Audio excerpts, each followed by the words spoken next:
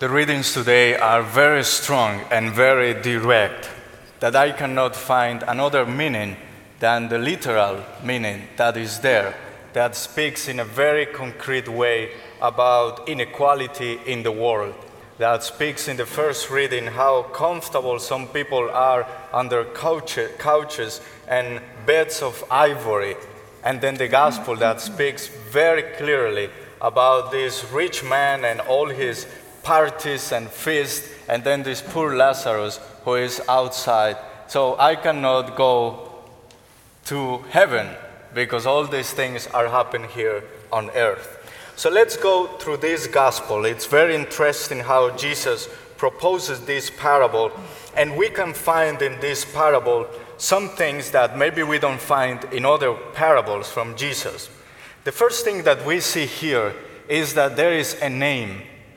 Usually in the parables of Jesus, there is no names. If we hear the prodigal son, there are no names in the prodigal son. It's the younger brother, the older brother, the father, and all this. You see, all these kind of things don't have names. But here, and only here, Jesus will name the poor man. Lazarus is his name. And Lazarus comes from a Hebrew word, a composed word that is El-Azar, that means that whom God helps, which doesn't make sense with Lazarus because it looks like God is not helping him in this case if we use the mind of some people to say that those who are rich and those who are prosperous are blessed by God and those who are poor are not blessed by God, right? That's a mentality that is not Christian. But his name means that whom God helps. That's Lazarus, the only name that we find in scriptures. And Lazarus is a poor man, poverty, total poverty. Second, he is ill. Most likely he's on the floor, he is very ill. Third, the dogs come and lick his sores. The dogs are impure animals, so even for the ritual, for the temple, he is impure. He cannot come close to the community, he cannot go to the temple, he cannot be part of the community. So he is poor, he is ill, and he is ostracized. He is totally away from the community. What else can you get, right? So this poor man is really, really poor. And then we have the rich man who is dressed in purple garments and dines sumptuously each day and has parties every day. Every day has parties. Who can do that?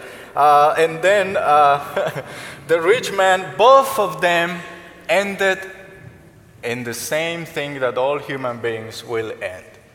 Death. The poor man dies, the rich man dies, but they go to different places. The rich man goes to the netherworld, and the poor man goes to Abraham's bosom. And even there, this rich man is asking Abraham to send Lazarus. He's still thinking that he is superior. Send Lazarus here. I want to drink something. And then where the time comes in the parable, he asks again, send Lazarus to my brothers, who will not pay attention to Moses and the prophets, but they will pay attention if Lazarus will rise from the dead. So that's the context of this reading, but it's very concrete. Some people might use this gospel to say, oh yeah, you are poor. You know, God is going to give you your reward in heaven. You just wait. Be patient, endure this situation here on earth, be poor, because you will go directly to heaven. And many people, Christian Catholics, who still think that way, that very complacent way. But if we think that way, we're going to give the reason to Karl Marx. You remember who Karl Marx is, who said religion is the opium of the people. Religion is the opium of the people because it's just, wait in God that your life is going to change and you just suffer. Your life is going to change. God is going to give you reward. that would be religion as the opium of the people.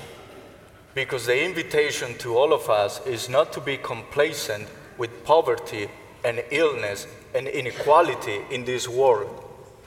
But we as Catholics and as Christians are called to transform the world. Look that in the Catholic Church there is the clergy who are supposed to inspire all the lay people to go out and transform the world. So lay people, all of you are called to transform the world in the context where you live. That means even with politics. There is a terrible issue with inequality, and is that in the case of poverty, poverty is a social sin. It's not just it's not a punishment from God on a person. It's a social sin. It's a structural sin, because if the structure doesn't change, then we will continue to live in inequality. And the structure will change when all the lay people feel inspired to change the world. And how do you change the world? There are many people who are into politics. We all have the right to vote. Not me in this country, but you all have the right to vote. And to have a very informed conscience that you're going to choose the right person who is going to transform truly the world and this structural sin and this poverty. Because we do well here at St. Joe's at helping in emergencies. You're very generous people. You give a lot of money to Mozambique and Malawi and all the missions and all the people who come here for help. But those are emergencies, and yes, we have to act in those moments. But what are we going to do something from the root, to try to change the minds and hearts and the lives of people who are suffering, who are living within their means, who are living within $1 every day. And that's very difficult, we know that.